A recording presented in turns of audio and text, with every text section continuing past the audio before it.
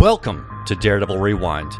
Today I bring you in this episode the man of the hour, the Tower of Power, my yin and yang. You've heard him before. You've heard him with me. His name is Tony Sindelar.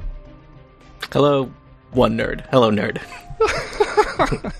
I'm ready. I brought you Tony because, frankly, these 3 episodes that we're covering need some critical thought, and you bring to the table a lot of critical means, and you're able to wade through, even when things are bad, you're able to see the bright side, but you're not afraid to tell the truth. I like to think so. That's right. Yeah, so we're covering 10, 11, and 12, so just one short shy of the whole season here. A lot happens in these. I think there's some exciting stuff. There's a lot of ramping up of action, and there's some good stuff. And then there's some stuff I would describe as not so good stuff. And I guess we'll talk about both, right? That's right. So we'll start with The Man in the Box, episode 10, and we are kind of flashing right in that children are being harvested for their blood in some capacity. We also get to see a little more Kingpin, and we get Nurse Claire, who we haven't seen, I don't believe, since... Well, no, we might have seen her the episode prior. Yes, we definitely seen her this season, but we haven't seen her in a little while. Or maybe we saw her the episode before, but this was kind of the big Claire episode for the season, right? In terms of they're in the hospital... and there's a lot of stuff going on in the hospital because Foggy is going to end up in the same hospital, and they've got all the patients from the hands, whatever they're doing in the basement there, draining people of blood. So a lot of time in the hospital in these 3 episodes. Yeah, and I think in this season there have been some not necessarily hand waves, but simply like non-explanations. Like, we really don't know what's going on with these kids. No. And I mean, I don't know how much you want to say about later stuff, but I was disappointed. I think there's a lot in this season where there's some stuff that it's like, it's mysterious, and maybe you'll kind of get an explanation later, and there's some stuff that's mysterious, and I just think never really makes sense, and there's some stuff, and it feels like they're saving it for, I don't know if they're saving it for Daredevil Season 3, or for the other Netflix Marvel stuff, but I keep feeling like they're saving this stuff, and that like, I don't know, that is a thing that has frustrated me a lot with superhero media in the last year, is how much stuff there is like, where it's like, this is homework for something else, and that's why maybe it's not so great, and... Marvel has been not the greatest about that. I think DC has been downright bad about it with the amount of like Flash and Arrow had all this Legends of Tomorrow homework. But even Marvel, there's like the Agents of S.H.I.E.L.D. homework that may or may not lead into movies and now doesn't anymore because of bureaucratic reasons. But I don't know, maybe that's part of like building these comic book multiverse tapestry things, but it's frustrating when there's stuff where it's like, we are not going to resolve this now because we want to resolve it later. And it's like, meh. I don't know. I wish things were a little bit more contained. But I mean, maybe I'm asking for the wrong thing in my giant sprawling multiverse across multiple properties that all connect together as part of the same universe. And maybe that's the thing. Like, this whole idea of connecting every little thing starts to fall apart, because now you're dealing with different directors and productions that have to, put a thread between one universe and the other. Mm-hmm. And it's hard. I think there's some stuff they put out there that seems really cool, but then it's frustrating when it gets dropped, when they just decide like, no, that wasn't that interesting, or the interesting thing about that was the mystery, and we're not going to get an answer for it. Like, I don't know. To me, the really cool part one of the cool mysteries in season 2 is that the giant hole that the hand is digging under that building in New York City. That's right. And like, I basically get frustrated with every episode where they don't like give us any more information about like what's going on with that, because that seems like that's a mystery that I want some advancement on. And we don't get anything about that in 10, 11, and 12, and maybe we'll get it down the road, or maybe it's just been forgotten about, because there's a lot of mysteries to work with. Well, we do advance the plot a bit on this one. The DA, who, if you don't hate her, you at least feel somewhat sympathetic for in this one, and her kind of asking for forgiveness on a sting that went completely south. It looks like Frank the Tank has taken her out. Yeah. At least we are led to believe that. Yeah. That's so I guess especially with episode, it's 10 is basically all the kind of loose ends in the Punisher's, kind of one-man war on New York City are getting taken out, and it's unclear who's doing it. I don't know how successful that was as a narrative device, right? So we have Reyes, the DA, gets killed, and then the medical examiner gets killed, and then someone's going after Karen. The spoiler for the end of episode 10, we see Frank saves Karen from whoever is taking these people out, thus making it clear that though it looks like it's Frank taking out all these people, it's clearly not Frank taking out all these people.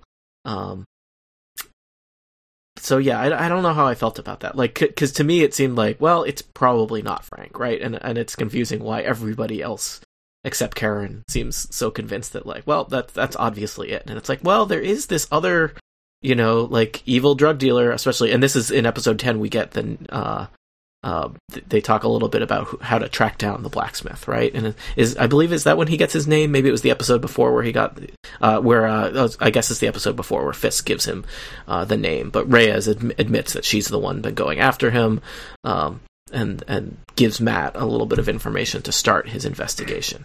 And, bringing up the whole blacksmith thing, that just, and, there's a lot of episodes in here. However, like, it just seems to me, is the blacksmith actually a character in the comics, or is this completely new to us? I am unfamiliar with him from the comics. I have not read. I don't know. I've read very little Daredevil. I've read like a little bit of Frank Miller stuff. I think that got collected. Yeah, I don't remember this character at all, and it just seems like they put a name to him. Yeah, I think the person who we later find out is the blacksmith, I believe, is a character in the comics. But yeah, this seems like they've kind of put a name to him. And I don't know if it's okay to jump ahead, but we've got the kind of confusion around who's killing everybody. Tony, let's just make this perfectly clear. You're the guest in Hell's Kitchen. If you want to go deep, you go deep. Okay. So to me, it's a little particularly extra confusing because we have the fake out in episode 10 is who's killing everybody, and it's the blacksmith or the blacksmith's people, right? Are killing everybody. I'm a little unclear to what end, right? I mean, I guess to just, because there's still physical evidence lying around about, like, Reyes, and Reyes, the second in command, seems to know plenty that he's able to tell Matt about Frank and how much Reyes the DA screwed everything up. So I don't totally understand other than it's chaotic to, like, shoot up a lot of apartments, right? And it's certainly scary, but it's not totally clear what the motivation is, especially since Frank eventually ends up at the blacksmith's boat. There's a guy there that he beats up and interrogates, and maybe it is not the blacksmith, but Frank thinks he's the blacksmith until Matt shows up and says, no, he's not the blacksmith. And then in the next episode, we find out that the colonel who Frank served under is the blacksmith. Which, I guess, did you see that coming? I didn't see that coming. I thought that was a pretty good surprise. Okay, if I used my, like, who looks bad and you've got a high-profile actor like Clancy Brown, wouldn't you... I don't know. He was so minor in the courtroom scenes that was almost it was almost kind of like I can't think of the term right now, but just like you didn't make him. It wasn't a cool shot or a who's got the gun? Chekhov's gun, right? It's it didn't feel. It felt kind of like a cheat. I didn't feel like that was like, ooh, that's an interesting twist. I mean, I was kind of shocked, but I was shocked because it was like, I haven't heard from him in how long? Yeah, I mean, I guess it kind of plays into the whole conservation of characters, right? There's only so many characters. So if the blacksmith is someone that we've met before, maybe you'd guess it's him. I had not expected the blacksmith to be someone we had met before. So I guess that was a good surprise for me. But yeah, it does fit. I mean, Clancy Brown plays a lot of villainous characters. He frequently plays a very similar kind of evil general guy on The Flash. So he even plays a lot of like comic book villains and military villain type characters. So maybe I should have jumped at that, but I kind of thought he was in and out. I don't know. This season did do a good job with some of the surprising. I mean, I was totally surprised that Fisk came back. That was like, oh wow, I didn't know that was going to happen. That was great. But yeah, I don't know. The pacing of it felt a little off, especially, and again, I'm kind of jumping all over the place in these 3 episodes, but in 12, we find out when Karen goes to interview him for a story about Frank, and she has the kind of notices that somebody on his wall of photos is one of the bodies that she saw getting pulled out of the river from where the ship exploded, and she's like, oh, this is not good, and she's going to leave, and he pulls a gun on her. And so we as the viewer only get him as a villain for like a couple minutes before Frank T-bones the car with his pickup truck, drags him in the woods, and puts a bullet in his head. So it just felt like a very kind of rushed, right? Like, we got to get to this place by now, and maybe we should have dropped more little breadcrumbs along the way, but this is what we're doing. And I particularly found that whole thing a little kind of confusing in terms of like, where are they? Because they get into that car, and he's got Karen at gunpoint, and they're driving away from his fancy house that looks like it's in, upstate New York somewhere, away from the city. And they're driving for a while, and Frank is, I guess, there and knows what to do and T-bones them. And then Frank drags the colonel up through the woods to a cabin or a shed. Yeah. That I guess that was the part where I was like, what, where is this place? And that is, I guess, connected to the colonel, because after he puts a bullet in the colonel's head, he's just hanging out in that shed and finds a secret gun locker behind in the back of the shed. And it's like, okay, did you just stumble on this? Is this part of his operation? Did you know this was here? You didn't know this was here because you discover it. We see you discover it. And that just felt like very like, I don't understand what's going on here. But it was like, we need you to have a bunch of guns by the end of this episode. Right. You have to become the Punisher fully, and this is the way we're going to do it. I almost laughed out loud because I thought, this reminds me of that scene in Boondock Saints where they go into the back of this guy's gun stock, and then immediately the music kicks on, that the musical cue, and it's just like these guys are in hog heaven. And we even get to see a big Gatling gun, like a big Volt. Yes. Yeah, he's got like the minigun, and he picks that up. There's your Chekhov's gun. There is the we get to see the Punisher use the giant minigun to dispatch justice. So I don't know, that all felt a little rushed. I really liked a lot what they did with the Punisher this season, because I do not like the Punisher as a character in the comics, and I have never read any Punisher comics. I have seen previous Punisher movies, none of which I think are particularly good. But I don't super care for him as a character, and they actually did a pretty good job of, I think, telling a good Punisher story, connecting him to Daredevil. The guy who plays him, I think, did a great job. I thought that was kind of the strong half of this season of Daredevil. The weak half is everything with the ninjas. So, yeah. Now, speaking of ninjas, in episode 10, this is another one of those disconnects, and I hate to just beat up on Daredevil on this one, because I think there are some good things, especially in the series and in these 3, which is, again, we're talking about Matt being a human being or a hero, or being both. And Claire really starts to kind of spell this out and actually says it, you can at least be a human being and go visit Foggy. Because Foggy's in the hospital after he takes a shot when Reyes gets killed. And Matt won't even go visit him, which again is like, are you so busy that you can't visit your buddy? But there's that pull between, who is Matt? Is Matt Daredevil, or is he, the lawyer? Who is he? And in that balance, which is nice. But then there's this whole other side story which involves ninjas. And like, for example, Elektra is about to scoot town. And here we get an kind of a weird piece to the equation, which is this guy, Jacques Duchamp. Yep. And I looked him up. He is a Marvel villain. I don't know if you looked him. He is known as the Swordsman. He has a particularly kind of amusing backstory. His outfit in the comics looks ridiculous. They make him just look like a kind of suave assassin in street clothes for this, that was the right choice because he looks ridiculous. He is mainly notable in the comics for being part of the evil carnival that trains Hawkeye. Because Hawkeye starts out as like a kid that ends up working for an evil carnival and becomes a hero later. So he's one of the like 3 villains who at the evil carnival, and I can't get over the idea of an evil carnival is not being totally ridiculous and just not adding much to the seriousness of comics, but that's fine. And I was reading in Den of Geek, and like I think they had another thing that said that this could be. They weren't sure. There's a guy called Jean-Paul Duchamp, who is Moon Knight's buddy.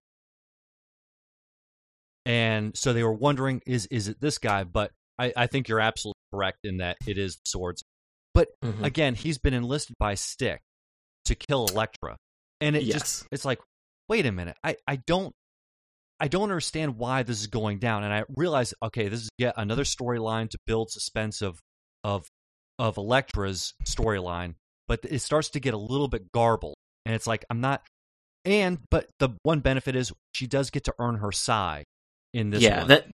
That I mean, that's the unfortunate thing. It feels like kind of like that's the box that's getting checked here, is that she gets her signature weapon, right? That's right. That we haven't seen her use all season. I like the character of Stick. I like the actor who plays him.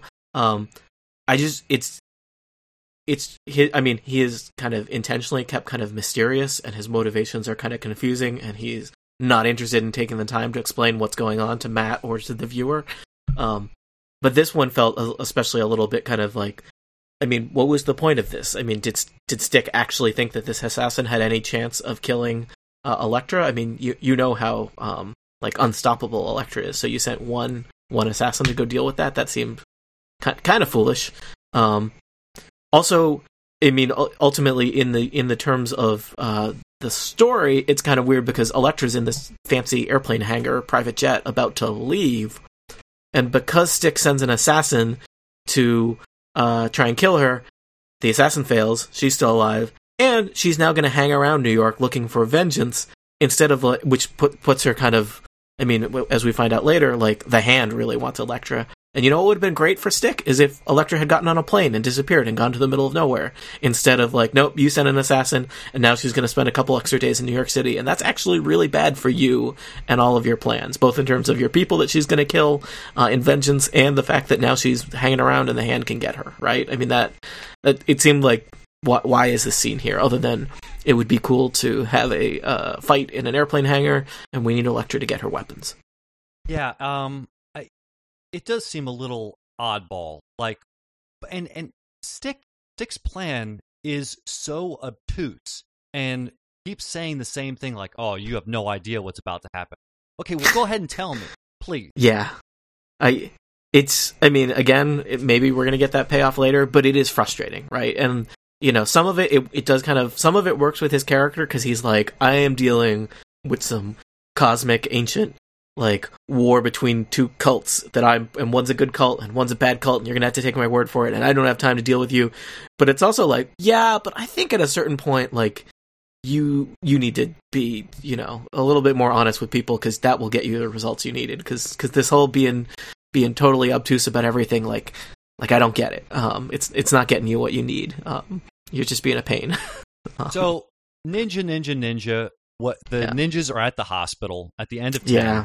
The kids awaken, and we shift right over into episode 11, All Hell Breaks Loose, and the ninjas are still coming up the walls, which, at least they used, rocket-powered grappling hooks, which, I approved of, instead of trying to do it by hand. Yep. they do that thing where they cut the glass so they can open the window without just smashing the window for some reason, because later, like, a lot of stuff is going to get, all hell is going to break loose in a couple minutes, but until then, we're in stealth mode. Yeah, because ninjas. Yeah, and the kids kill the guard that's watching them, which is, like, super spooky, and they're in, like, zombie mode. Right, and again, like, I was hoping in this episode we'd at least get some sort of understanding of what's going on, because we do find in this episode that these ninja are dead. They or something. Yeah. At least one has a previous autopsy scar, which is pretty. I was like, are you guys going to open them up? Are we going to find sawdust in there, or what's going on? Yeah, and that, I mean, again, that's a little bit more to the mystery. And, that ties in with, like, we saw Nobu die, and then he came back.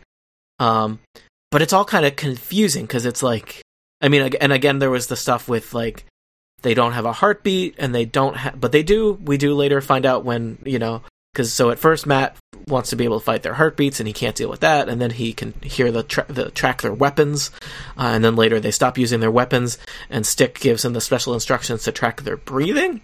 So they still breathe at least a little bit. But yeah, are they zombies? I don't know. It's a little, there's more mystery, and it's also, I don't know. I think it does not make them more interesting. It just, in fact, I mean, none of the ninjas are super effective, and it's kind of the, like, Matt is just going to take down, like, dozens and dozens of ninjas. It's also, we've talked about it before, the kind of problematic aspect of, like, just waves of disposable ninjas, which in this case are the Asian villains that are spooky and mysterious and inscrutable, and Matt is just going to kick all their butts, right? And it's, in some ways, I don't know, maybe it even makes it worse that they're maybe, like, undead zombies or something. It's I don't know. I don't feel like they keep trying to pose questions, and I keep wanting to get at least a little bit of answers before they pose more questions, and they seem super not interested in giving me any of those. Right. What do you think? I think the same thing. As a child of the 80s and my love of all things ninjas, I remember buying Ninja magazine, for Pete's sake. Mm-hmm. I mean, it was just one of those things, like, these guys could do things no one else could do. And so if you were, like, in the rank of ninja, I don't see, like, them being, like, I hate to do this, but you'll love it, I think, is the hierarchy and the business of ninja. Like, you have guys that are designated ninja but really aren't that good. Like, in my mind, they all are assassins and freaking top of their game. And to make them disposable it just feels wrong. Yeah. They don't, I mean, it's almost like there's too many of them, right? Like, that's the intimidating part about the ninjas in Daredevil. And, like, there's dozens of them, and there's everywhere. And there's the cool chase scene we saw earlier this season, where basically, like, the ninjas are chasing Stick's car, like, across New York, and there's just rooftop after rooftop of ninjas.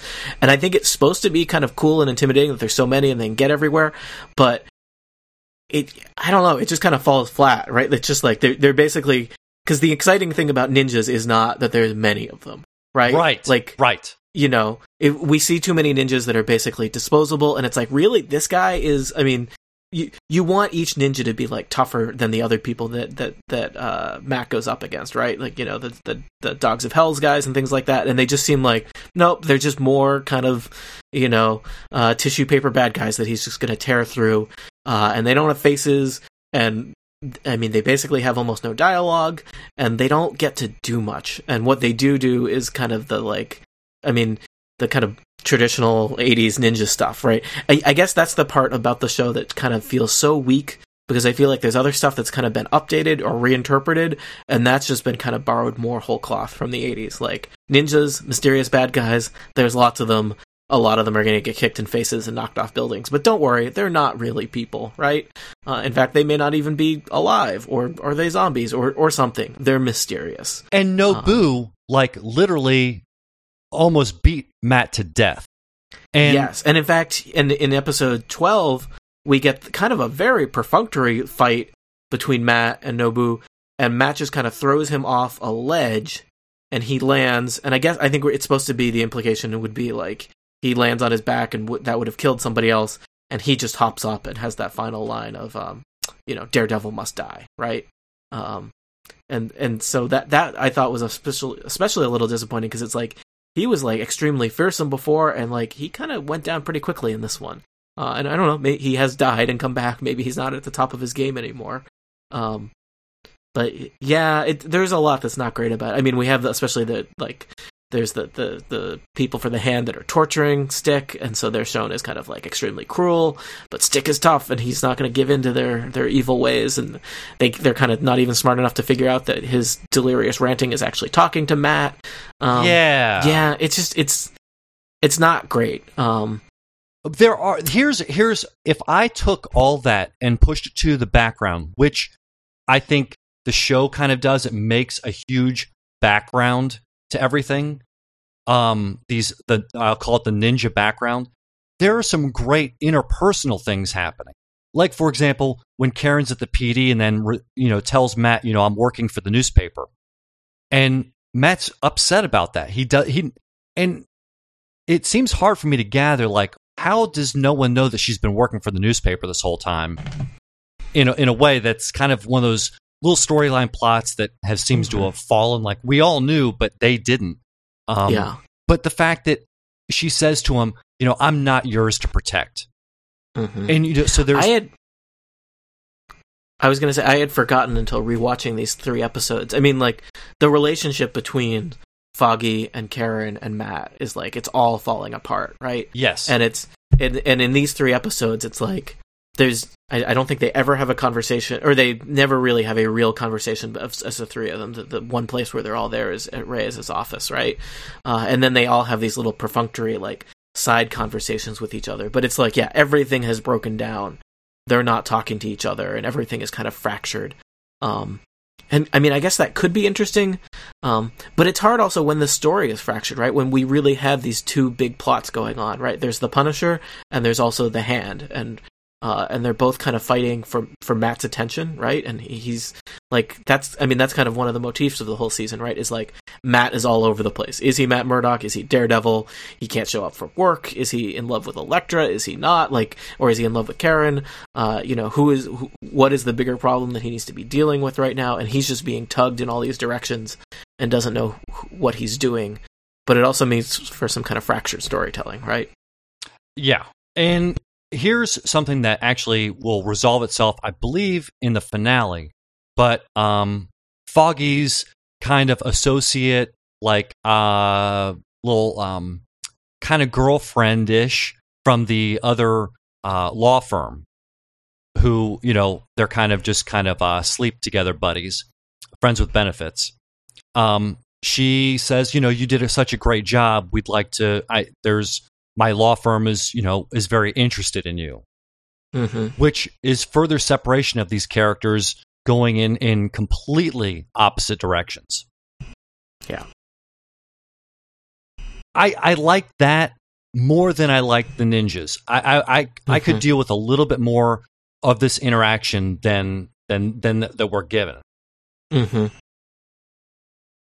Yeah, and even some of the kind of greater continuity stuff, because we do get little seeds of that, right? We get Madame Gao comes back, which again I was not expecting that, but we have the kind of on his way to finding out what's going on with the blacksmith. Daredevil ends up in Chinatown beating up different thugs, so he can chat with Madame Gao about the blacksmith, which is kind of interesting because we then kind of have the connection there. But I don't know. I was still expecting there to be more. And we're not going to get it because he's dead. But you keep kind of expecting that there will be more connection between the blacksmith story and the other stuff going on in Hell's Kitchen. And the answer seems to be that, like, well, maybe not so much. New York's a big place. There's room for a lot of evil plans to be happening all at once. Yeah, I wasn't expecting to see Madame Gao at all.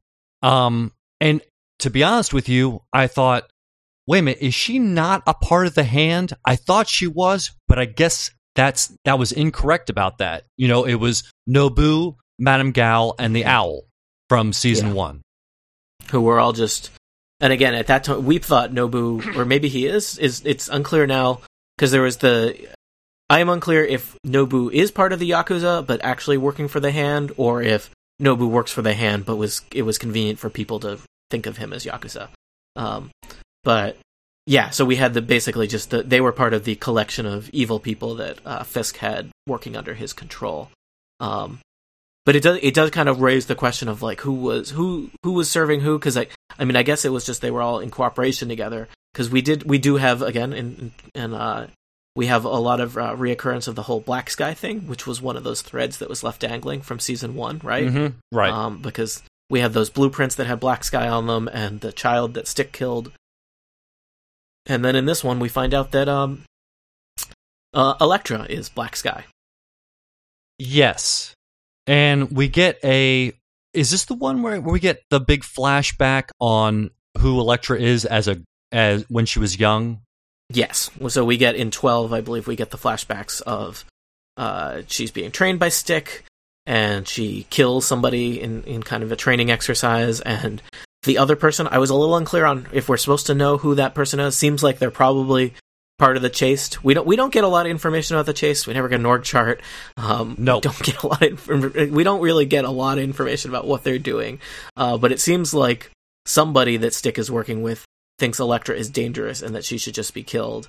And instead, Stick basically puts her into hiding and kills him. And kills that guy. So maybe that was I don't know. I don't know. It seemed unclear to me as a viewer. Maybe other people who know the comic book mythology better, because there's the idea that then they should be like on the run. But clearly, Stick is not on the run from the Chase. I don't know if he starts the Chase after that. I don't know enough about the Chase. Right, the Hand has been around for a zillion years. Maybe the Chase has also been around for a zillion years, or maybe they are. It's very confusing. They do a lot of the speaking in terms of like she's a weapon and we'll need her when the war comes, and then later he's talking about the war is about to end because Elektra has found out that she's Black Sky. I found the fight after that a little confusing because like everyone's just stabbing everybody, and Elektra starts stabbing ninjas, and it's like, okay, I guess you're on our side now. Yeah, so I don't know. It's a weird balance, and I just don't know. And I understand Stick from the comics, but they make him seem like some sort of immortal, and I don't. There's no proof to that other than Matt kind of alluding to it, and just saying, so you were around then, but that never gets solved. But it's just a weird storyline that I think would have been best served by giving us a lot more details. Yeah. There's too much held back, and it especially feels frustrating because it's like, are you just holding this back so that you can have more stuff in a season 3, or that is going to link to an Iron Fist or a Power Man or something like that? But I don't know. I felt like there was not enough stuff explained in this season, and that I don't know, that did not leave me like be really excited for next season, but just annoyed that you didn't explain stuff for me. Well, and this episode does have it's now not all the episodes are like this, but this one again is Frank on the complete brutal information pump. He uses Karen as bait. Yeah, and boy oh boy, this diner scene is rough. Yeah, pretty grisly. So probably, and there were a lot of fights in these 3 episodes. That one kind of stands out as kind of a set piece in terms of how brutal it is, because there's a lot of just Matt fighting ninjas in like different parts of the sewer, right? And even the Matt Stick Elektra fight in the Chase headquarters, that wasn't super exciting. But yeah, I would say that where Frank takes Karen and uses her as bait in the diner, and the 2 hitmen from I guess from the blacksmith show up, and he brutally dispatches them to get an address. Was a heck of a scene. Well, and after watching it twice now, well, this might actually be the 3rd time. Like it's interesting how well constructed, if you're really looking at it. Frank keeps asking for more coffee because he's going to end up using it. Now, how he knows he's going to end up using it, I have no idea. But it's almost like I only have my gun. So I'm going to create as many weapons as I possibly can. And it's just a really like kind of well thought out scene that's extremely brutal, but effectiveness in the Punisher's character of being a MacGyver that will kill you. Yeah.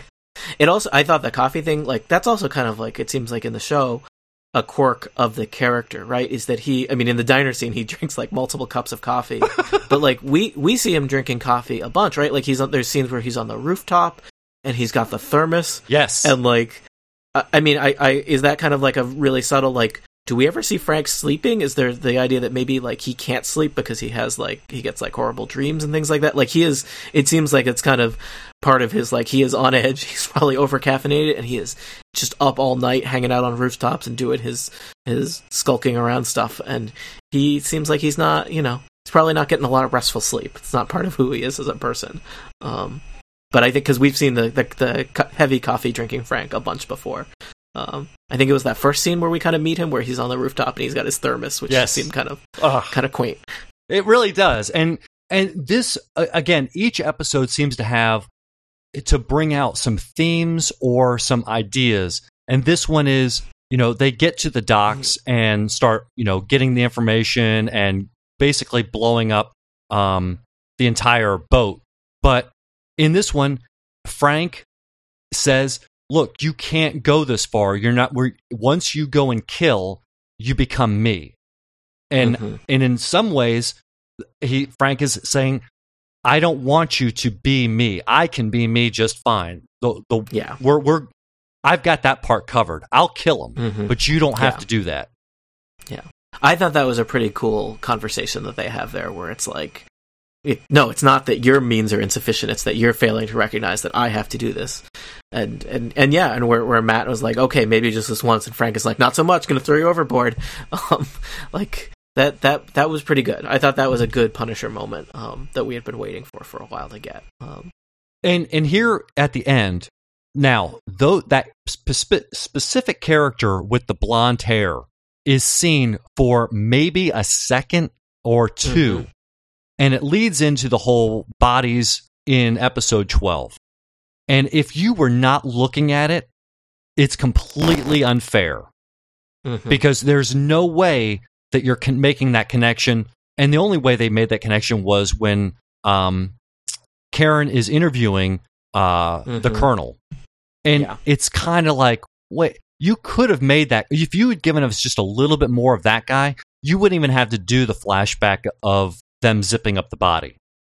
Yeah, that felt a little clumsy. It seems like there should have been one extra clue about that the blacksmith guys were like military or something, right? Like, it seems like that would have been a little bit more elegant of a way to tell that story, right? It was to, Karen notices that all the blacksmith goons are wearing combat boots, or or somebody commenting on their like military training or something. Right. Their shooting ability or something like that. It felt a little out of nowhere.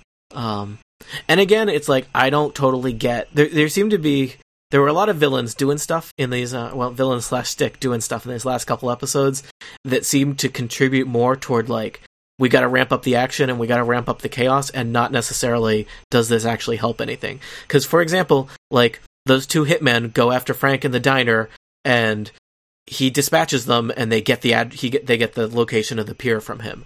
And it's like, why did you send anybody after Frank? Like, two guys? Those guys were going to die, and those guys had information that could compromise your total huge plan. Like, Frank and Karen were on their way out of the city. Just let them go. Like, like that. Like, let the Punisher go as far away from your big evil mission as you can, because he's not helping you. Well, and the other thing is, the Colonel on record basically said that Frank had dispatched something like 30 guys when they were all pinned down, and you sent 2 of them. That the odds are not in your favor at that point. Yeah, and they obviously, it was sending the 2 guys to Frank in the diner, sending the one swordsman guy after Elektra in the hangar, it just seemed a lot of like, well, these, you know, this is not going to work, but why not? Let's, you know, let's stir the pot a little bit. Let's sprinkle some, you know, small groups of bad guys in here to lead up to the bigger fights that are to come. But it just seemed like, no, let Elektra get on a plane and fly away. Let Frank drive to New Jersey and never see him again. I guess that doesn't make for a very satisfying end of the season. I guess not. Like everybody goes their separate ways, but everybody tries to go their separate ways, and they get pulled back in by villains whose failed plans only made their lives more complicated. And, you know, I'm not a journalist, but, you know, this is, again, following Karen's timeline and her story arc. You know, she's with the editor of the paper and basically like, the story's over. And then she decides, well, no, and he kind of pep talks her of who is Frank. And so she's put back into motion and going back to the Colonel's house. And this obviously sparks what we talked about, which is she figures out he's the blacksmith. Yeah. I did like the audio cue of Casey and the Sunshine Band. I thought that was a nice touch, and it was a nice touch that we got a little bit of it, you know, that little foreshadowing early. That was nice, and I was like, you know, immediately I was like, yes, Frank's coming. Yeah, it's kind of haunting because we, though I think that they're not super heavy-handed with it, but some viewers might know that's Ben Urich's car, right? So like.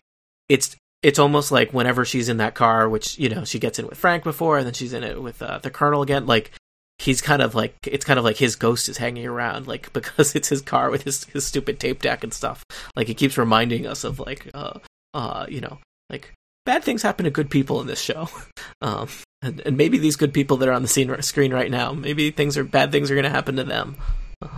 And they do once Frank does go into the back 9 and get into the Colonel's shed, who I can only assume it's the Colonel's shed. We don't know that for sure. That's the part that, like, that's just confusing to me. And it's like, okay, so was this your plan, or you just happened to drag him up into the woods and there was this shed here, and this shed just happened to have all these guns in it? Because, like, yeah, that's like, why is this here? That part, I don't know. For some reason, I mean, maybe we were supposed to just be like, oh, look at all these guns. This is really cool and badass. But to me, it's like, why is this stuff here? And it's not even locked up. It's just behind like a hidden panel. I don't know. Like even both times I've seen it, it's just like I feel like this is more confusing than it is. That it fails at being cool and excited for the Punisher because it's just confusing. Yeah, I mean, it's because it seems like the Punisher has his own little, you know, warehouse of stuff, and so you've given him another warehouse in order to give him the body armor that looks like the Punisher's skull. Yeah. Which, I gotta say, as a fan of the Punisher, I loved it. It was just enough. I was just like, ooh, that's pretty cool. But, you know, it doesn't make any sense tactically, but, you know, I put that aside. Mm-hmm. It is comics. You know. And I accept that. I mean, I know why I'm watching it. I mean, but I have in my notes here, and we've touched on it, but I need to say it out loud here, because this is where we really get it. Elektra is the black sky, and how does this make sense? Again, when we heard about in season 1, I didn't realize it was going to be a person, but I haven't seen anything magical about Elektra. Have you? No. I mean, I'm not going to spoil things for episode 13 for people who haven't watched anything yet, and what stuff happens. But I mean, yeah, it seems like there's there are a lot of questions, right? And because we had that kid in season 1, and he didn't do anything magical or supernatural either. It was just we were kind of filled with kind of spooky thoughts because Dick was like, we need to deal with this kid. This weapon, the Black Sky, and then it happens to be like a kid who's like chained up in a box. And Matt won't do it, and Stick later takes care of it on his own. So it seemed like, I mean, maybe there's the implication more of not what they're capable of now, but what their potential is. It raised more questions because it's like, wasn't Black Sky also that kid? So is there more than one Black Sky, or is it someone who has the potential to be Black Sky. It is confusing. And especially to me, it was a little confusing where like the ninjas all like laid down their weapons and were like bowing / kneeling to Elektra for like a couple minutes before a fight broke out again. Right? Because it's like, well, I mean, is she in charge of the hand now, or is she a weapon, or what? Right?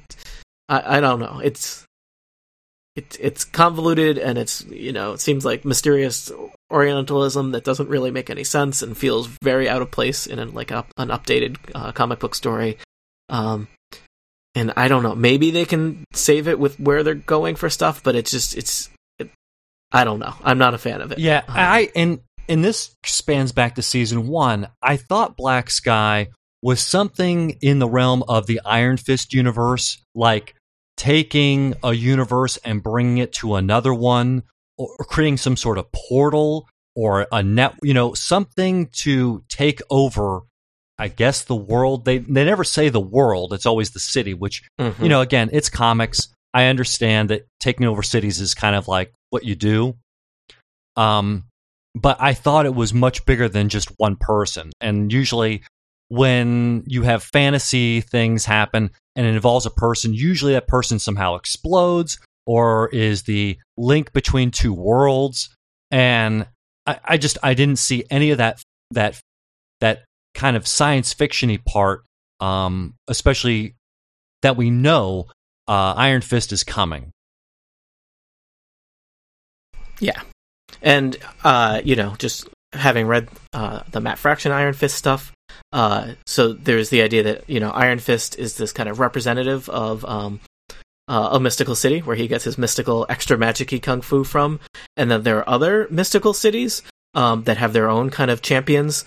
Some of them who are like, Iron Fist is, he's your superhero, so he's your particularly good ones, a good kind of representative. You've got other cities that have more kind of neutral or even villainous representatives, and one of them is I'm going to say it wrong. Is it Steel Serpent? Silver Serpent? I think it's Steel Serpent. And we saw in season 1 the symbol for Steel Serpent on, I believe, the heroin packets that Madame Gao's organization was circulating. So, yeah, I mean, I would assume that that's going to play into that somewhat. But I don't know, maybe Black Sky is another mystical warrior, or will become a mystical warrior that Iron Fist has to deal with. But yeah, I don't know. I want a little bit more resolution, especially I don't know, maybe my expectations are unreasonable. Like, I would like the idea that these Netflix shows be a little bit more like, this is part of a larger universe, but what we're going to do in this season will be like nicely contained.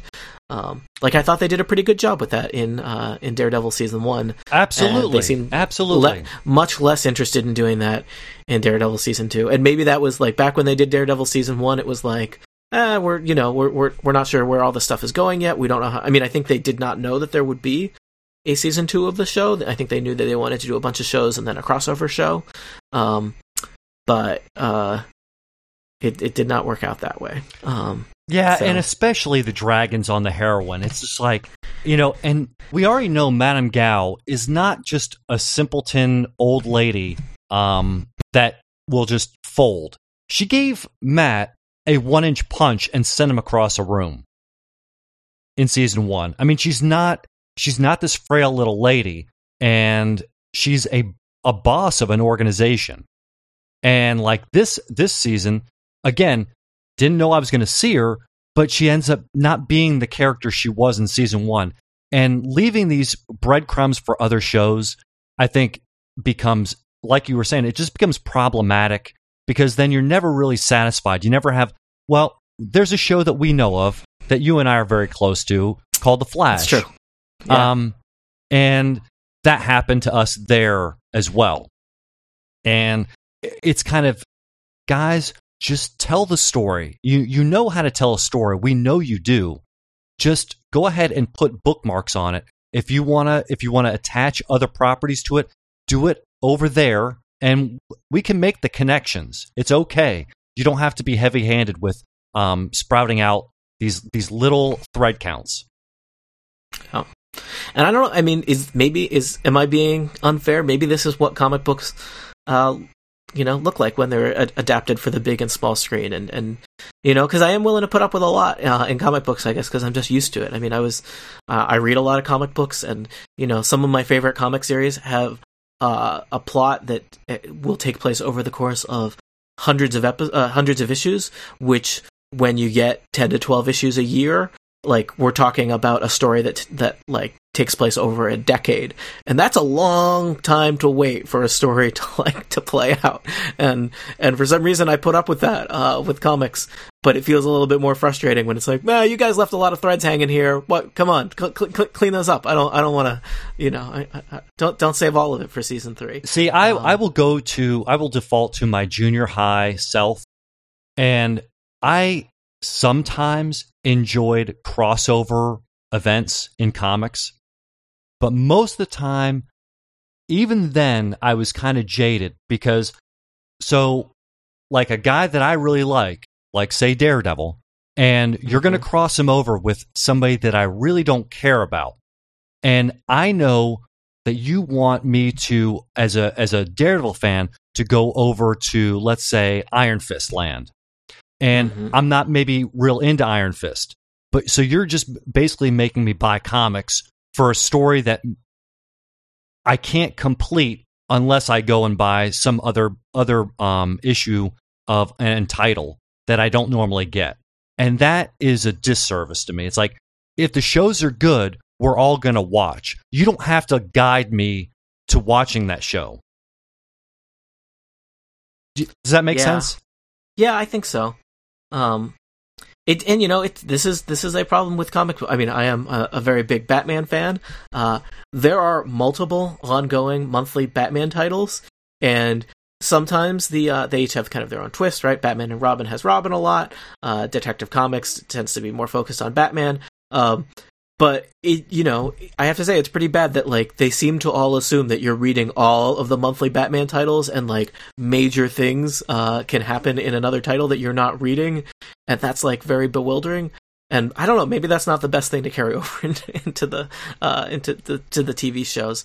And I don't know. I'm too spoiled from the kind of wanting the HBO model of very self-contained seasons and things that are short and really put together. But I mean, there's still a lot I like about Daredevil. But Daredevil season 2 did not land as well for me as season 1. I think I was more excited about Jessica Jones, which is a much darker show. As far as stuff set in the Marvel universe for the small screen this year. And so I'm not, I don't know. Yeah. I mean, I'll tune in for Daredevil season 3. Well, sure, but I'd like them to tie a few more of these threads up. And I don't know, the ninja stuff. It doesn't work. I feel like they really didn't kind of update it in any interesting way. It's stuff from the 80s that I don't know. I don't know if it worked in the 80s, or at least we put up with it or tolerated, or maybe we liked it, but that doesn't play as well now. 25 years later. No, I think what drove me to the character so much was not only, and I say this loosely, he is one of the only handicapped heroes, or superheroes in the universe. But, is he really? Well, that's to be decided upon. But I always liked his interplay with other people, not these where he would take on everybody. Like, that didn't excite me at all. It was these, his struggles were much more interesting to me than sometimes these big heroic acts. That was more interesting to me. And it was, that was what, Miller had brought to the table, which was, this guy who's very conflicted about who he is and what he should become. Yeah. And that's okay. Now I'm gonna give a slight spoiler, so just bear with me. But they do leave a thread in the finale for Jessica Jones, which I found to be kind of interesting that they did it then. I thought that was the wrong time in my thought to do it, but there it is. And it's like, so you're doing all this finale stuff and you're just going to push threads out. Yeah. But I love the show. I do love the show, and I love the character. So, this is why you're here, Tony, is because you're kind of my therapist and saying, look, there are some issues we got to contend with, and I'm not afraid to confront those issues. Yeah. And it's, it's hard. I mean, they did a lot with having all these characters kind of being driven apart, and that was the big part of the story. But in some ways, like, that's hard. And, maybe season 3 is them coming back together or realizing they have to come back together for the sake of Hell's Kitchen or whatnot. But I guess that was hard for the viewer because so much of our kind of, I don't know, I think a part of our enjoyment in season 1 is, like, the team and, like, right. How they're united under a common cause. And I guess it's a little sad that, like, the team gets kind of broken up, and it's not like the team gets tested and then rallies together and overcomes adversity, right? It's like, no, they get blown up. They're all spinning in their different directions and are each going to get kind of really tested in their own ways, right? And I mean, it's it's a darker, kind of more potentially more complicated, more interesting story, but it may be less enjoyable than the other type of story, right? And see, I'll go back to Empire Strikes Back. Everybody at the end, it falls away. We have a problem, and we did but arguably a very satisfying movie. So couldn't you put them in the pit, make things go badly, and then come the third season, we're on our way to getting out. I don't know. Yeah, maybe. I guess we'll have to wait and see. Yes. It's hard to evaluate Empire Strikes Back on its own if we don't know if there's going to be Return of the Jedi, right? That's right. Or we have to wait 3 years to see it or whatnot, right? That's rough. But I don't know. I'm hopeful. I'm interested to see where they're going to go. It's I don't know what the Iron Fist show is going to be like, and if that's going to suffer from a lot of the. I mean, will that have some of the problems that this season 2 of Daredevil had, but worse, with mystical ninjas and white guys doing kung fu, or maybe it'll be better. I don't know. I'm not super hopeful, but I'm interested to see what they do with it. Because he's not a real popular character either, so you've got to do origin during the season. I mean, you've got to. Yeah. So. Yeah, I don't know. I mean, I'll stick with it. It's always fun to watch it and to talk to you guys about it, but I had higher hopes that weren't really lived out. I mean, the big thing, I think they did do a great job with The Punisher, because I was just so not interested in The Punisher. Absolutely. And when I saw that The Punisher was going to be in it, I was like, I don't want to watch that. And they totally blew my expectations out of the water there.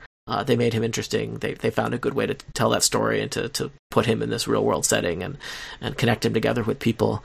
But yeah, I don't know. It's really hard for me to deal with the ninjas and to take them seriously, especially because, I mean, like this is a trope in comics that has like been beaten into the ground and lampooned so much, right? I mean, we've talked about it with the Incomparable People, but I've enjoyed the Tick comic, and there's the famous Night of a Zillion Billion Ninjas or something like that, where the Tick fights through just like disposable ninjas, and there's swarms and swarms of ninjas. There's jokes about like just how ninjas are not like credible bad guys, and they're all kind of incompetent. I think that I'm remembering that comic correctly. I have it on my shelf somewhere.